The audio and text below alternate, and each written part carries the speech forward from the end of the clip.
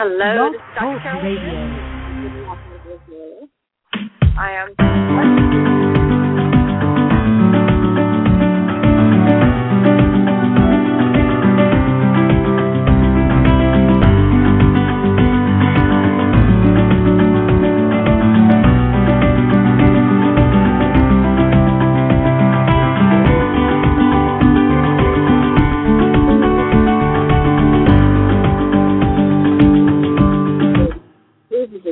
If you are a female, or if you're involved with a female, you will be going through a lot of changes. Women are what David Guetta calls the water of the planet. They're fluid. They're constantly in a state of change. And that makes it puzzling, not only for their men, not only for their children, but also for themselves. And one of the changes in the life happens to be menopause. And menopause has so many phases to it. Takes up so much time of a woman's life and creates an alternate body image that one can hardly even imagine. So that's what today is. It's all about weight gain and menopause. Those of you who've turned in specifically for that want to know solutions and also desperately want to understand what's going on for your life. I'm going to refer to you to Christina Northrup's books about women and menopause because she's thorough. She is a medical doctor. She understands the various aspects of what's going to be going on for a woman, and she's completely compassionate about how puzzling it all is.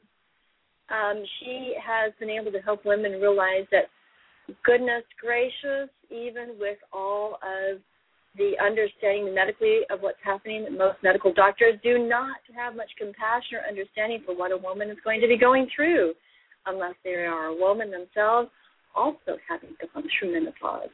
So welcome to a world that you have to be your own biggest resource, always. And I think that's what women know frequently, is that they have gone through their life very, very much in the process of recognizing that they have to be their own best advocates. They have to stand up for themselves. They have to understand money. They have to understand family. They have to understand men. They have to understand the business world, the home world. Women have to be hardy and strong and capable of managing many fronts of their life. And one of the fronts of their life is their body, and all the hormonal changes that take place. Okay, so I'm just going to focus now on menopause. We go on all sorts of different tangents. Menopause is broken down into lots of different distinctive areas right now. You have perimenopause, then you have menopause, then you have postmenopause. These three phases collectively associated to the decrease of estrogen, the imbalance between estrogen and progesterone, and also the change and fluctuation of testosterone. And while there are many other things that go on in your body associated to all sorts of different types of hormones simultaneously, those are the three that are measured the most by doctors, gynecologists, generalists, to find out where a woman potentially is in the cycle of their menopausal era of life. This can start as early as 40 or earlier. Obviously, those individuals that have hysterectomies, it's going to start whatever time associated to them losing their ovaries. But it can start as early as 40s. It can extend as late as 60s. And even farther. So you're talking about a potential of 20 years where you're going to have to be in befuddlement about who you are because your hormones are making you feel depressed, anxious, not as clear, memory loss, scattered in your head. Your musculature is compromised. Your skeletal structure is compromised. Now let's talk about your cardiovascular system. We don't often think of women being vulnerable to cardiovascular disease, but because of the hormonal change, they sure are. You have a lot of other complications associated. Thyroid conditions affect the whole hormonal process, and that also tends to be compromised in premenopausal. It also, perimenopausal, it also is compromised. It's just in what we eat, and finally, hypothyroidism is so evidence throughout the female version of the species in the United States. I'm sorry to be talking so vaguely along these lines, but your hormones are going to be those chemicals that help bathe your brain, your organs, your bones, move throughout your blood system. They're going to be the thing affecting who you are in your personality, in your moods, in your relationships, in your intimacy, your self-confidence, in the clarity of your cognitive skills, so that your career, your family, your loved ones, your own self-identity is going to be affected by these chemicals. You need to take charge of being the sergeant of your life by understanding yourself and your hormonal process. And the truth of the matter is that you are water as a woman. And as a woman, being water, you're never going to take the same shape twice in a given month, potentially in a given year, so that you can be really happy with the way your body, musculature, your tone, your structure is in 1 year, and the next year it can be completely compromised by a series of different hormonal changes that you did not anticipate or understand. The experience of a woman of not being in control of her life and in control of her body is, in fact, part of what it means to be a woman. This has been the way it has been from the get-go. And actually, in Western medicine, we understand this more than in most situations, because the Western medicine cultures are very capable of now defining. Let's give you blood tests. Let's find out what the research has to say. Let's give you a replacement hormones. Let's give you bioidentical replacement hormones. Let's adjust you. Let's configure you in a certain way that you want to exist. And it is true that if you can get in the sequence of really staying on top of all of these aspects of life, you will feel more in control than those women that kind of let it happen as they're going along their merry way of being life. But even with all those Western medicine interventions and ability to test where you're at, you are still going to be in a situation where you're not entirely in control. Now, what does weight gain have to do with any of this? The dance between estrogen and progesterone affects all sorts of aspects of your body that hold on to weight. For example, when you're under a high level of stress, your body tends to create a lot of cortisol. Cortisol makes you hold on to fat around your belly and waist. And that cortisol level, which is there to help you with stress, holds on to it almost like a way of protecting you in association to stress. That isn't exactly the way you want to look, however. And so you're now under more stress because your body image, your waist, your belly, the little bun that develops after menopause takes place. Who are you? What happened to your waist and the handlebars, the love handles, as they say? What happened to your thighs? What happened to the fatty content underneath your skin? Well, in part it's because your hormones are there trying to create a balance. Here's another aspect of what goes on around menopause. Your body now no longer produces the estrogen that keeps it functioning the way it used to.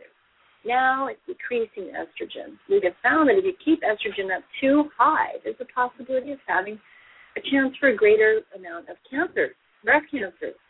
So people who want to get the estrogen replacement now are finding that there's a possibility of increasing the possibility of breast cancer, those cancers associated with such. So your body naturally is decreasing estrogen, but in the process of decreasing estrogen, it also holds on to whatever estrogen it can store. It's no longer being manufactured, but now it's being stored. And guess where the body likes to store estrogen? In fat. So it's just possible that this accumulation of fattiness all over your body, the bun in your belly, may be associated to your body saying, okay, we're just going to try to hold on to as much estrogen as we can keep while you're going through this transition, because estrogen is still determined to be an essential part of your life. Well, people don't really like to think about fat, and the accumulation of fat is something that's beneficial to them. And the truth is that it isn't necessarily beneficial because you can't move as well, you don't feel as good, you don't have a good self-image because it isn't related to that nice trim waistline or nice curvaceous muscularness that you would have otherwise. So it does compromise to have the fat. But it is also important to realize your body's always in a position of trying to make sure you can survive, that you can cope with whatever states are going to be adjusted inside of you. So if you look at the menopausal process over 20 years, more like having an intimate relationship with your body and commune with your body along those lines, you're likely not to have as many perimenopausal, menopausal, postmenopausal symptoms than women who try to fight it all the time. Women who are highly angered, resentful, anxious, or depressed about the changes in their body and focused upon it tend to not be able to embrace the remainder of their life and make the remainder of their life they may still be in control of so compromised by the experience that now they really are less in control than they actually could be. So if you have this relationship with the changes in your body and you look at yourself and say, I'm water, and water takes on different shapes depending on what vessel it is being held in by. And if there's nothing holding it in, it just keeps spreading and taking all sorts of different shapes. I'm water. I am the mood. I am the emotion. I am the unknown variable. I am the dancer. I am the one that creates creativity. I am the unknown. And if you can have a relationship with yourself where you can celebrate that aspect of being a woman in a woman's body that's there to change, then you will be less angry at yourself or your body. Now, along with the weight gain is, of course, craving. You're going to crave the type of foods that are associated to comfort. You're going to eat the foods that are antidepressants. The antidepressant foods are chocolate, fatty foods, comfort foods. Those are the type of foods you're going to crave. And as a consequence, you are also compounding your weight gain because you're going to crave that. If you are an exerciser, or if you're not, but you're thinking of being one of the best ways to fight depression, the best way to create a sense of being in control, but not entirely, is to be an exerciser on a regular daily basis. That means muscle work, working with the weight. That helps your bones with the calcium. That helps the circulation in your body. So muscle work, improving your tone. Then cardiovascular work as well. That helps with the fat management. In addition, it also gets other hormones called endorphins in your system that help fight the depression and the cognitive slippage or lack of clarity because you're now bathing your body with the endorphins, even though you don't have the same amount of estrogen or the combination of estrogen and progesterone like you're used to. It's nice that we get some dosage of testosterone that are different relatively, because for those of us that do get more testosterone, it also makes you more energetic, aggressive, and progressive. And that's why you often see a woman burgeoning or birthing herself in the middle-aged time of her life into being able to defeat so many complications in society, to harness the savvy and wisdom of being a woman and what they've gone through and being able to accomplish a lot because now they have that assistance with this really nice bathing of testosterone. But at the same time, when you get the hairs on your face, and that's when you begin to look less feminine, and you're having to compromise all of that. In a world where beauty is so emphasized in terms of youthfulness, young skin, young musculature, trim, no fat, vibrant, clear-headed, no wrinkles, no gray hairs, then you can definitely see that your self-esteem is going to suffer if you are still measuring your aging body by the youth industry. So that this does become a time where you have to say, look, I have to be myself. I have to be the best of myself I can be. And the best of myself I can be is not the same as that 20-year-old sitting next to me. So to say that is not an easy thing to do. Women do not like to lose hold of their youthfulness. Now, here's the other complication on the other side of it. Weight gain can occur because people let go. They say, oh, who cares? And so they'll eat according to their cravings. And those cravings, interestingly enough, while they're driven by a lot of hunger in the brain for different types of hormonal assistance or chemical assistance, it's also a function of your mouth And if you can see your mouth as something that wants to be entertained and have a lot of variety, but realize after the first or second bite of that deliciously fatty food, you probably don't even taste it, and the texture isn't all that enticing. So sticking to the first or second bite of the food and then dropping it there may be the perfect formula for you to be able to address the cravings of your mouth, but not overload your whole bodily system, which is already going through a whole series of attacks in terms of the hormonal shift. Your body is going to want to gain weight. Your body's going to give you a little bun in your belly. In fact, that's what they used to call it in the old days. You'd always tell when a woman went through menopause because they develop a bun they never even had any bun before. That bun makes women look like they're pregnant. That bun makes them look like, well, probably what might have happened is while they were discontinuing their cycle, there was still that bloating, and yet there was no loss of the bloating. I don't know exactly what's in that bun. Most scientists or people who discuss this say, well, it's a fat accumulation. You have to lose it, the same way you lose a lot of fat. But there's also research that indicates that it could be an endometriosis type of impact, and you might want to look into if that has occurred. It could be some sort of swelling or other activity that goes on as well. I'm not a medical doctor. What I'm trying to say is that as a psychologist, it's nice to look at your body and say, well, what is my body telling me in this shift? And is traditional medicine clear on what that shift would be? Here's another idea to check out. Candida. We've been looking at yeast for a long time as women as a cause of a lot of medical complications, including weight gain, including craving, and including making it difficult for the menopausal years to get through without a lot of side effects. So you might want to proactively deal with any possibility of candida.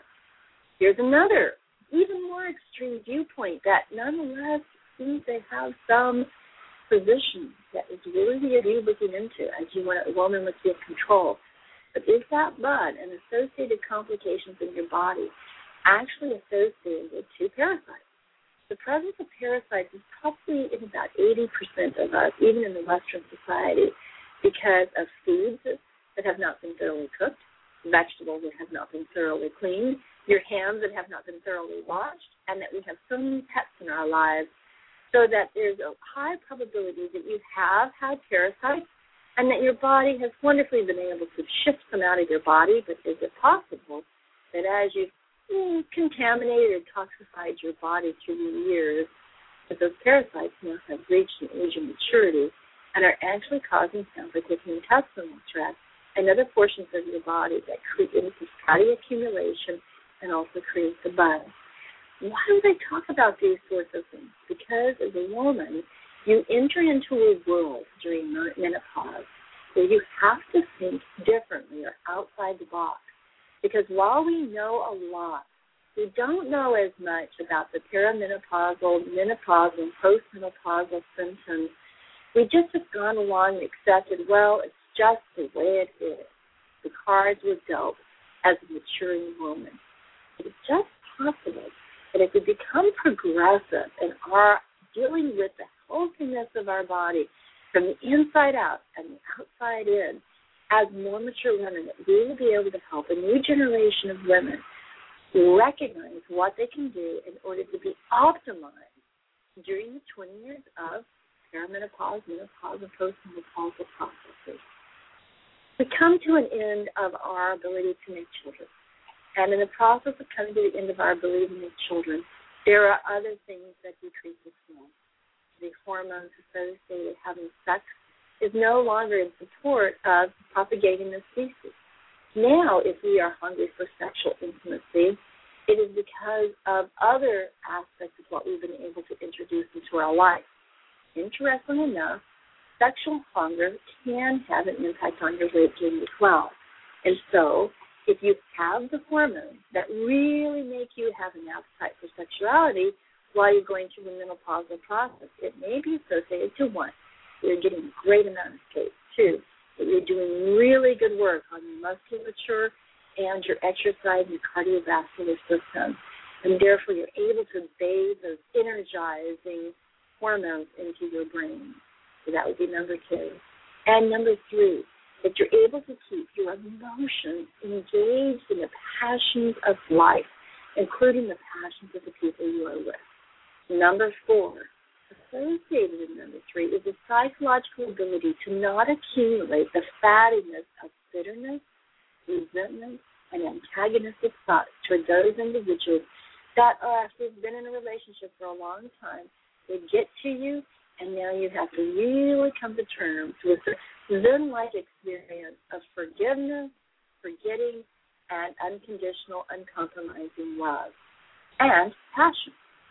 Now, associated to the passion that is related to sexuality is the passion of life, so that the women who are able to see themselves as the shaman or the wise woman of the tribe or the matriarch of their group, and to come to terms with how powerful they can be in changing society, improving the situation, no longer being entangled in confusion, but now having clarity about being a woman or part of society or part of a family, to be able to impart with compassion and ease and not preaching, the ability to let other women know how to be women, how to have relationships, how to walk the path of career, how to raise their children, how to take care of a multitude of items in their life, how to not be reliant on anyone, or including their husbands, and yet still be able to create a codependent, and no, let me change that, an interdependent relationship with others in their lives upon whom they can depend in a healthy way, and upon whom they will depend on them as well. The giving and receiving equation. Do you have that final state of being able to have the passion and insight and savvy to be able to look at women and say, look, let me help you through this. Let me walk you through the passage of this cave or this tunnel.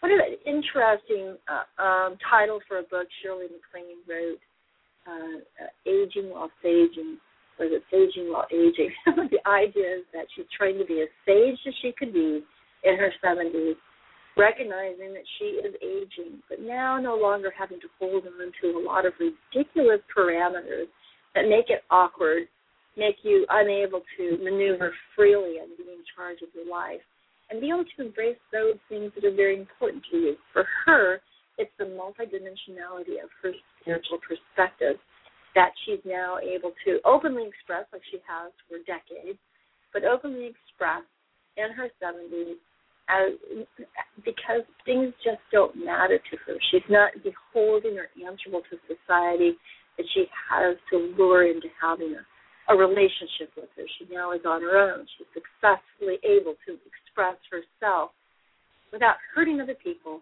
but yet being very true to her. It's that idea of being true to yourself that's associated to self-discovery, self-realization. Yogananda wrote a wonderful book about self-realization, his book, An Autobiography of a Yogi. And while you may not agree with all the parameters and aspects of what he's saying, he really does capture throughout his book the power of realizing the real self that you are, not in a narcissistic, self-centered way, but in a strong, helpful, compassionate, wise realization of self. And for him, the self is really another word for divine, because he believes that the self is among the divine, is a part of the divine. And so as part of the divine system, the self-realization is really the realization of the divine system.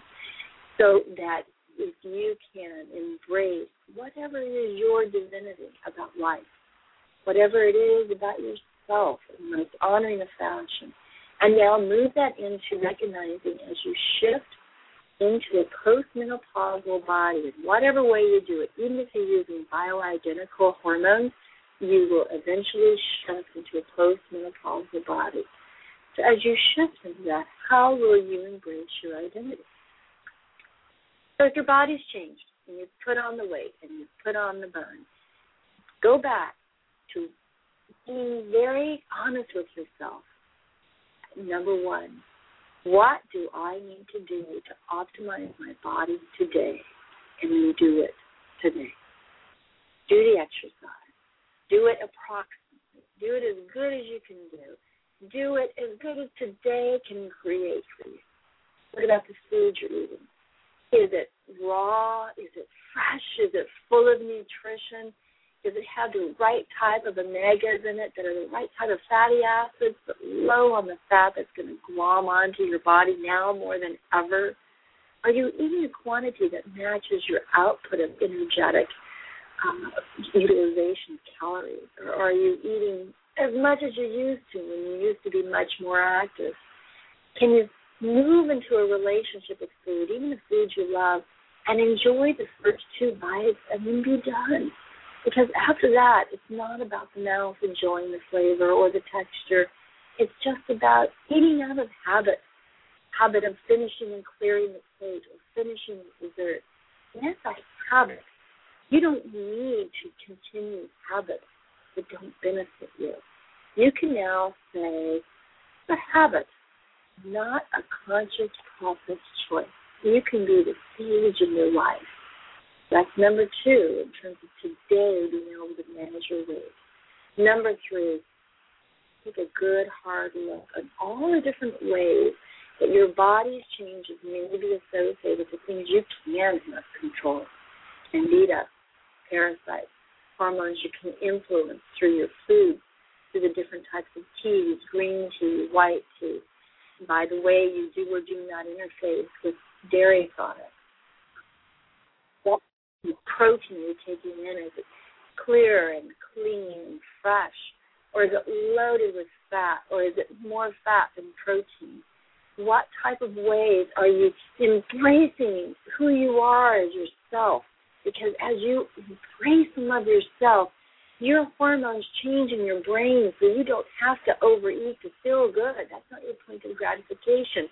And that will impact your energy, therefore your metabolism, your willingness to exercise, your willingness to eat, because what's so godly in your sense of godliness in your own body, treating yourself as a divine creature as you age, and then imparting to the world those wisdoms you have to offer and recognizing them, gifting back random acts of kindness that fight anxiety, depression, improve your self-image. Guess what? It impacts your weight.